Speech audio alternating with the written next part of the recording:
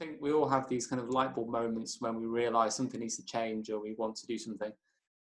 But that moment, that urge kind of came to me out of nowhere. I'm not quite sure where it came from, but it made me realise that we have a choice, that we can challenge ourselves, we can overcome adversity in our own lives. And it was that end point, that pinnacle of life. Nothing else mattered. I didn't care whether that was all I did in my life. I just had to summit Everest.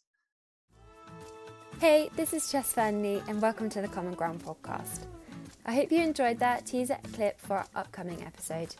Don't forget to subscribe so you'll be notified when it drops. See you all soon.